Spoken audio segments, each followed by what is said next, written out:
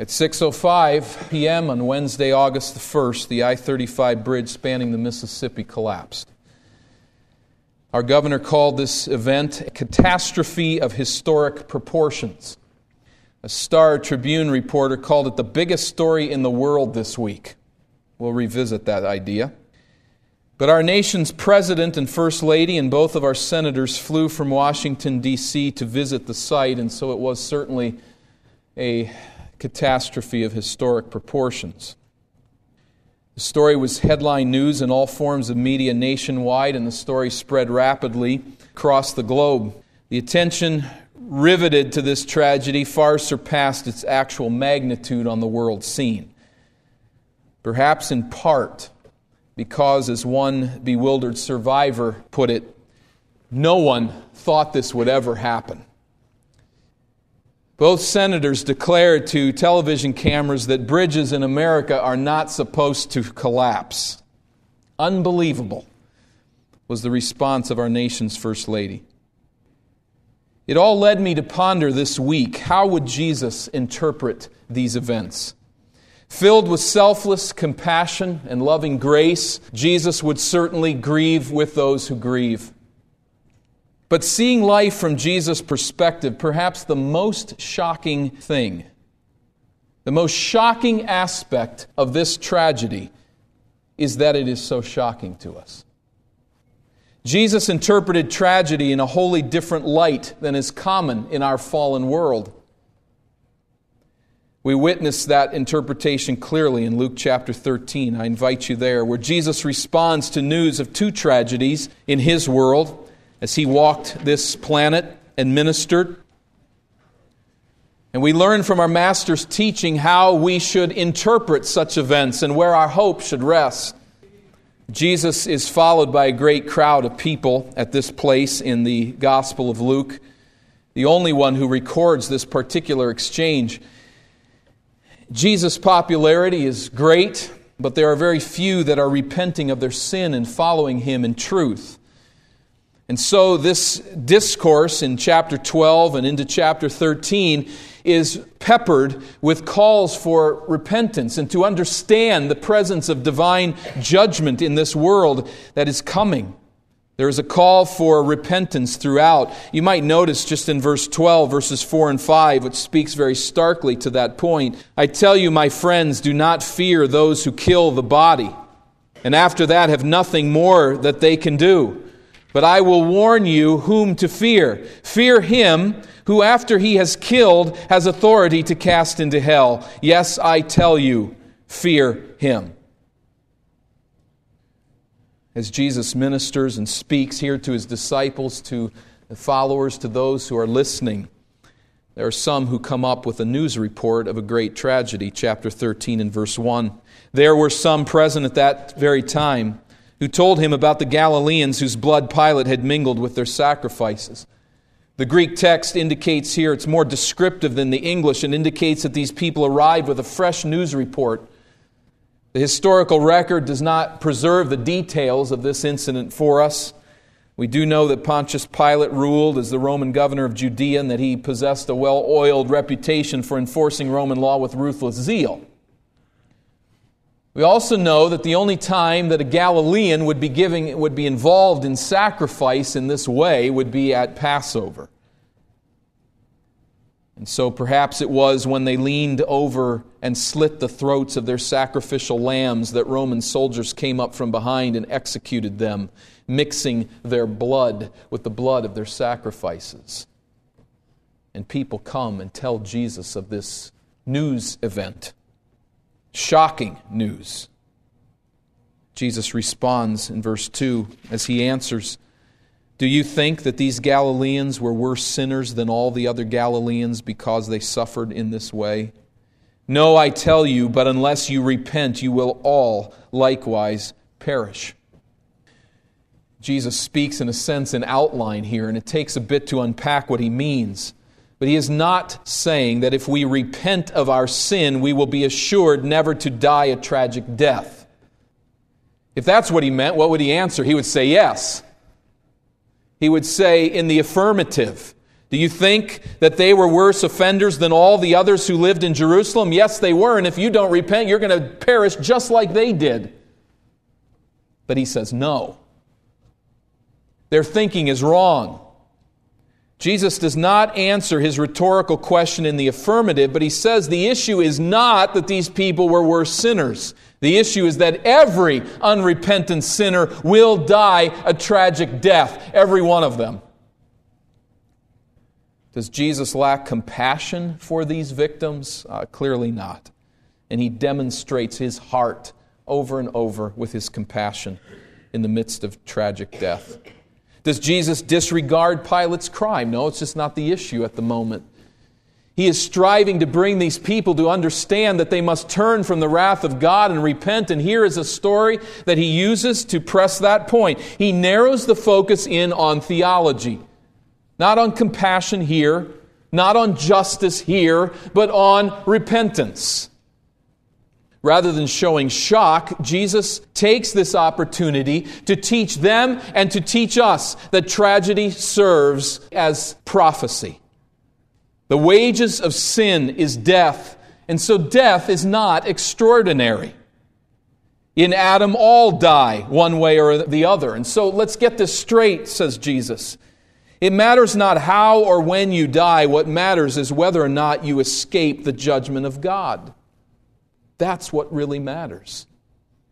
There's a far greater tragedy than suffering a violent death, and that is to suffer the wrath of God, chapter 12 and verse 5. I will tell you whom to fear. Fear him who, after he has killed, has authority to cast into hell. Yes, I tell you, fear him. That's what Jesus is saying. If God casts you into hell, it makes no difference how you end up there. And Jesus now supplies his own news clip to drive the point home further. Verse 4, those 18 on whom the Tower of Siloam fell and killed them. Sounds strangely familiar, doesn't it? Again, we have no certain historical information with respect to this tragic event. We do know that the stone Tower of Siloam was situated on the southeast corner of the wall of Jerusalem. There was digging that went on in that area. Historical records have shown an aqueduct was built there. Apparently, a structural failure led to its sudden collapse one day, and 18 mangled, lifeless bodies were pulled from the rubble.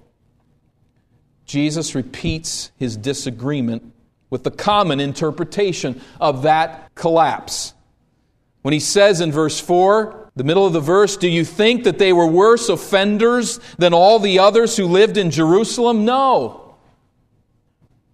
I tell you, but unless you repent, you will all likewise perish. There's a sizable gap between the worldview that operates in our day and the worldview that operated in Jesus' day. A fairly sizable gap. And we need to labor to overcome it for a moment. The Jews generally interpreted tragic death as a direct judgment of God upon an unusually evil sinner. Now, there were reasons for that, which we don't have time to go into, but Jesus emphatically rejects this interpretation of events.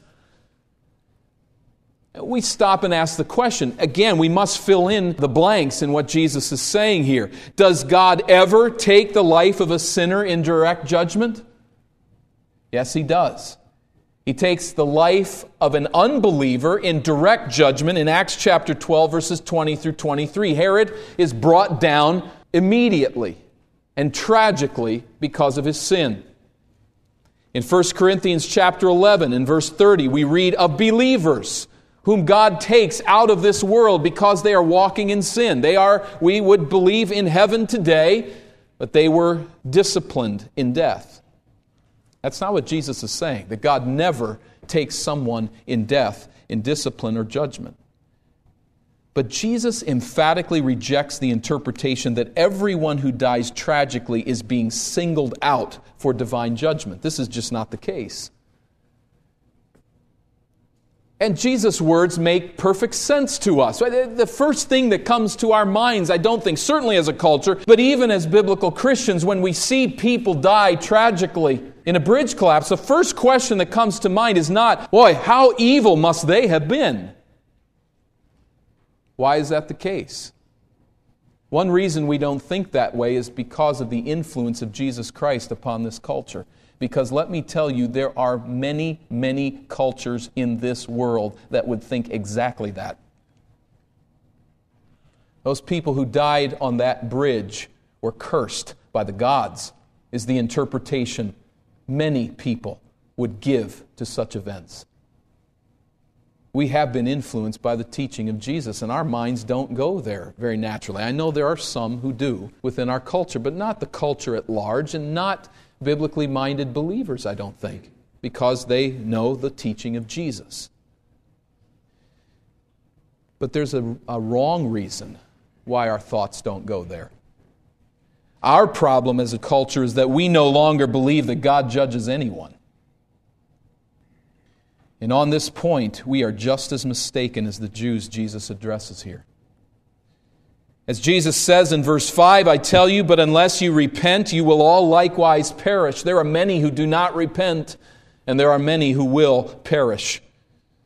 As Jesus insists in verse 3, tragic events prophesy the divine judgment that will fall upon everyone who does not repent, no matter how gently or how violently they happen to exit this life in the providence of God.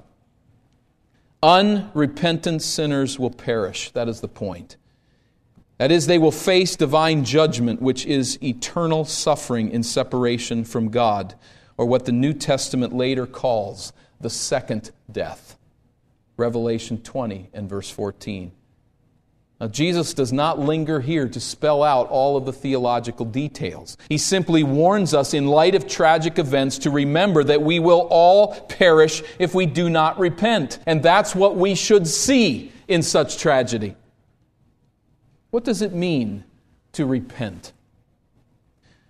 To repent is a change of heart that motivates us to turn from our sin and to embrace in faith the forgiveness and call of Jesus Christ upon our lives. It means to renounce our sin. It means not to hold on to this world and the sin of this world as an idol. It means to release it. And positively, it means to trust in the gospel of Jesus Christ. This is, I believe, how the Gospels would fill out this question. It means to trust that Jesus Christ died to pay the penalty of sin, to realize that He bore the wrath of God and satisfied that wrath. It means to trust in the resurrection of Jesus, who won the victory over sin and death, to turn from this world and our sin, to turn from self and all of the idolatries of this world, and to embrace the grace in Jesus Christ and His saving mercies to us as sinners. Such repentance, John the Baptist reminds us, is to bear fruits in keeping with that repentance. Repentance is not self-reformation. It's not quitting every sinful habit in order to make yourself worthy of God's love. Repentance is not praying a prayer to receive Jesus and then going on your merry way to live as you please. Repentance is, as we pictured it before, sinking in the mud. In mud that is enveloping you and drawing you down and will take your life. And in that moment, you turn from the mud.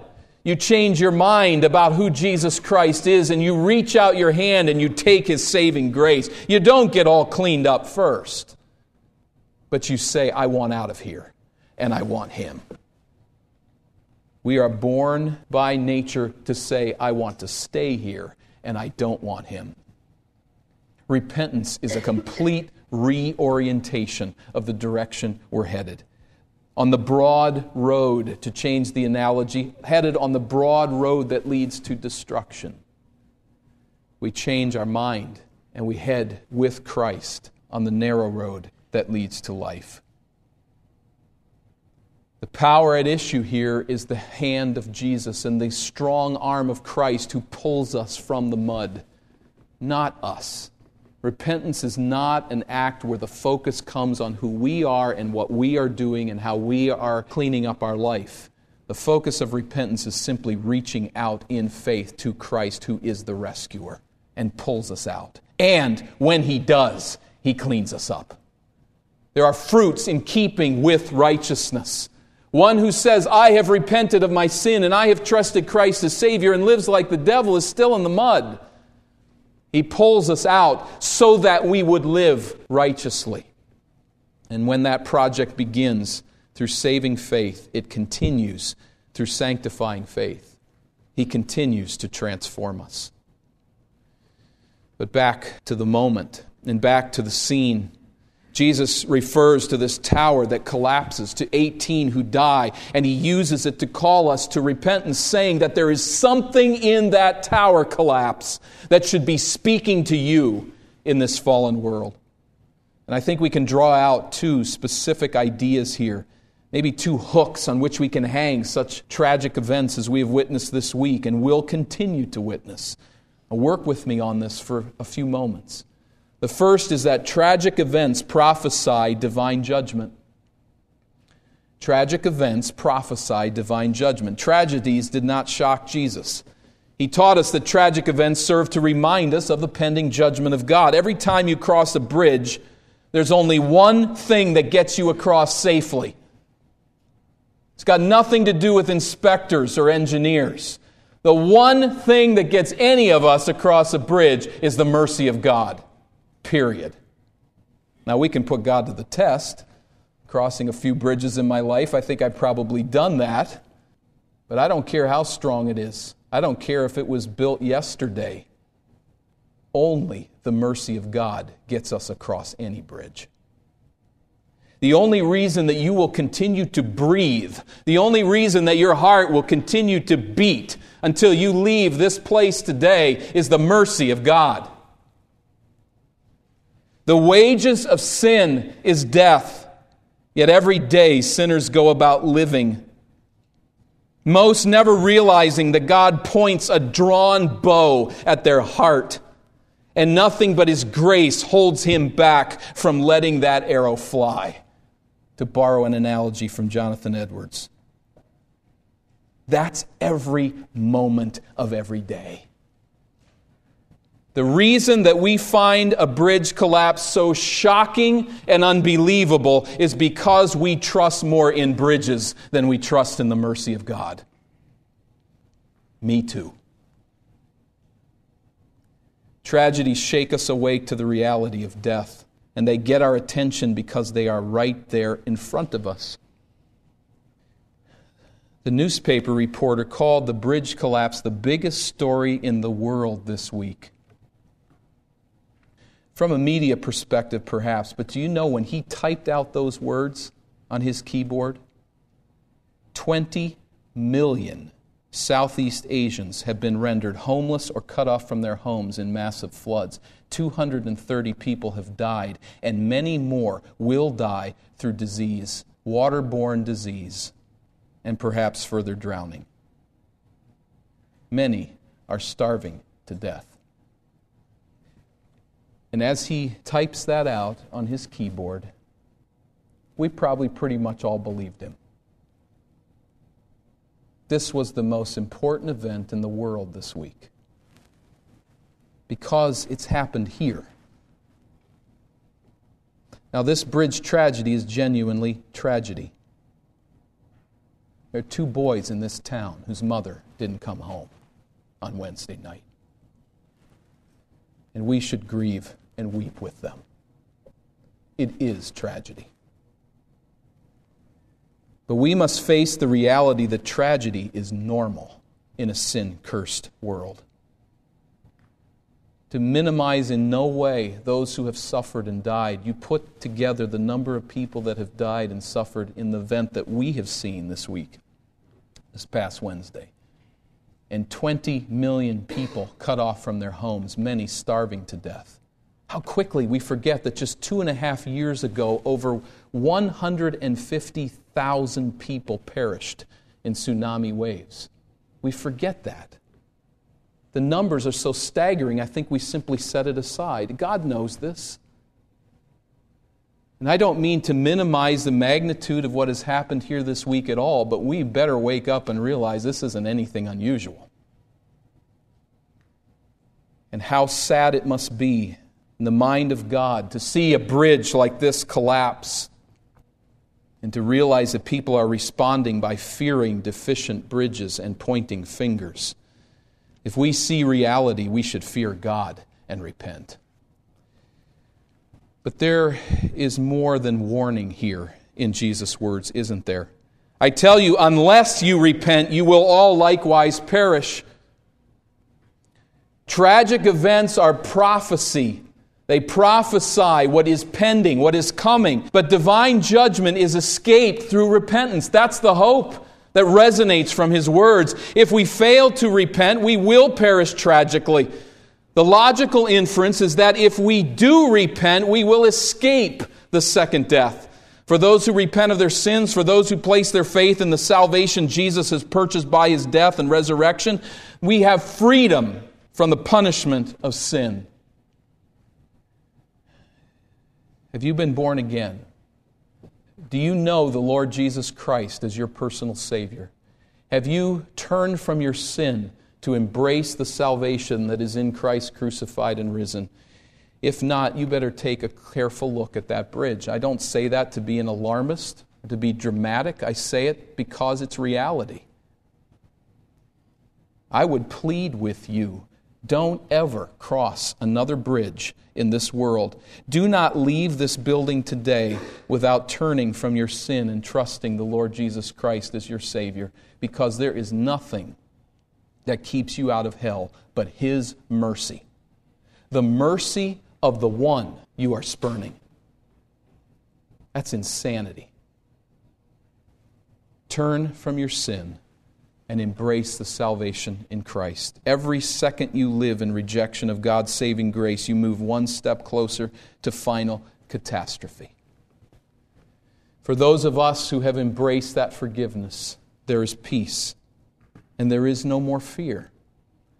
I don't know that we put that into practice in our Christian life as we ought, but it is there.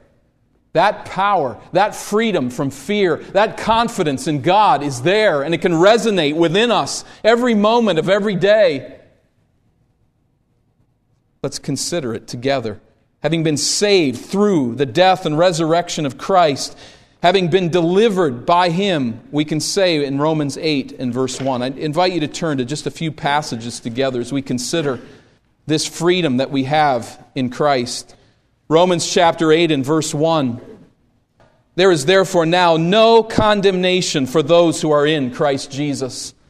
There is no perishing in our future because of the work of Christ for us. So that Paul can end this chapter, or end this thought in verse 38.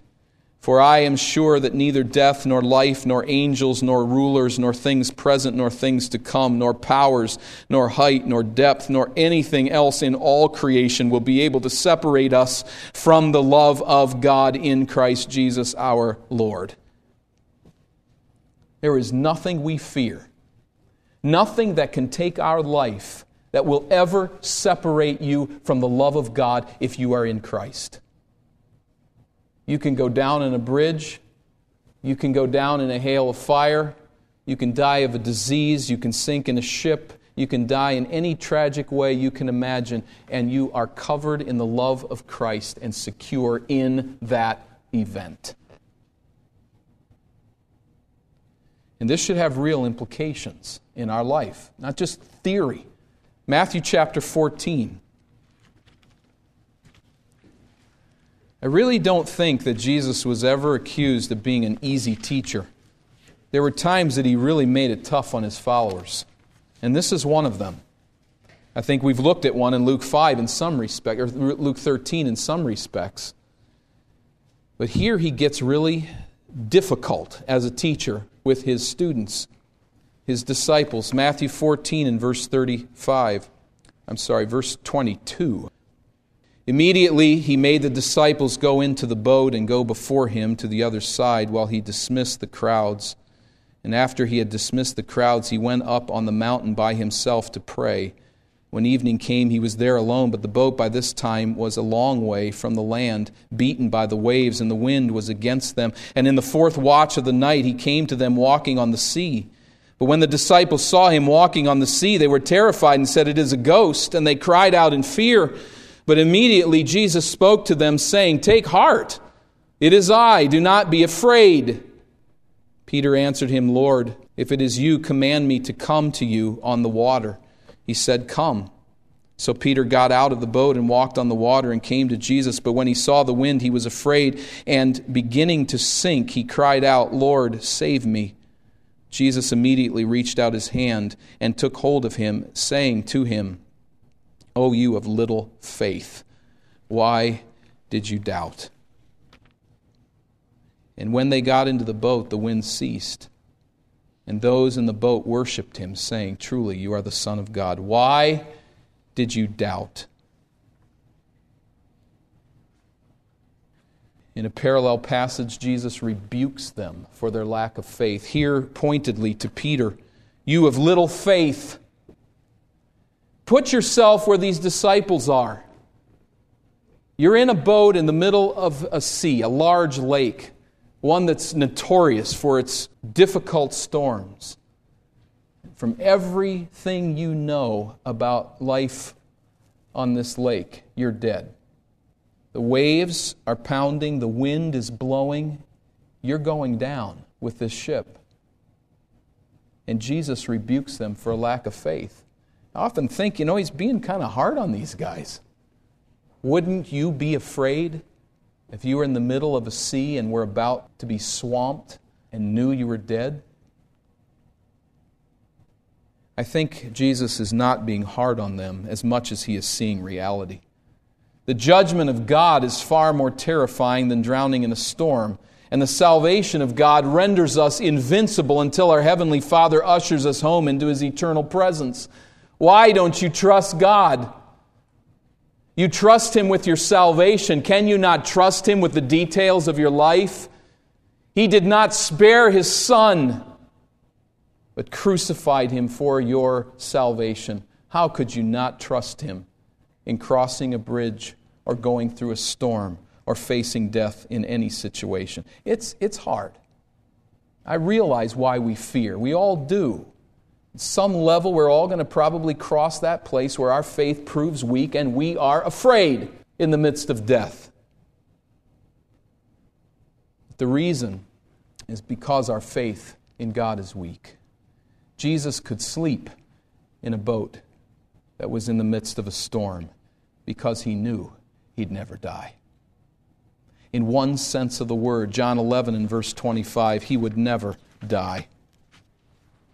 At the funeral of Lazarus and the resurrection of Lazarus, Jesus says to Martha in 11:25, "I am the resurrection and the life. Whoever believes in me, though he die, yet shall he live. And everyone who lives and believes in me shall never die." Clearly referring in verse 25 to physical death. Though he dies, he will live. In fact, eternally, from God's perspective, everyone who lives and believes in me shall never die. The second death cannot touch us. Obviously, in the midst of a tragic situation, in the midst of a frightening situation, there will be a level of natural fear because of the weakness of our faith.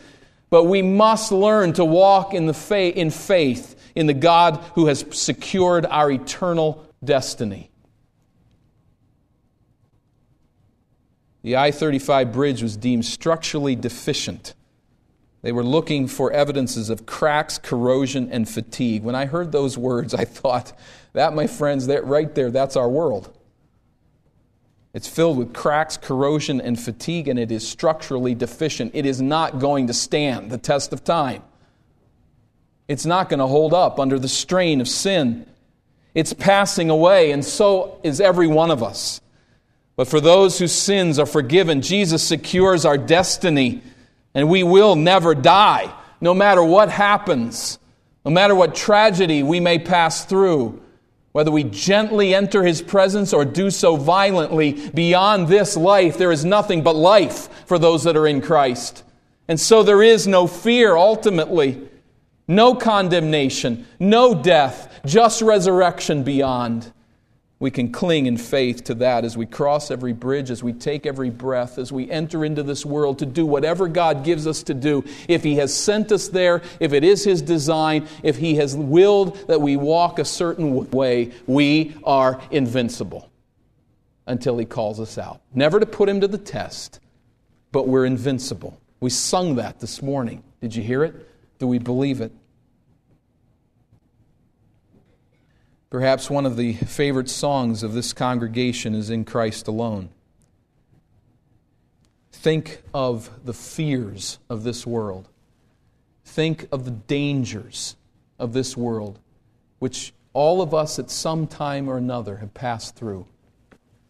I would imagine, in fact, that if we stood those who passed over that bridge within 24 hours of its collapse, I would imagine we would have a very vast number of people, percentage-wise, in this place that would stand up and say, I was over there in 24 hours. That means it was ready to go for a long, long time, and we've passed back and forth and back and forth. Think of the dangers of this world, and think of the words that we sing, and the solid ground of Christ crucified and risen.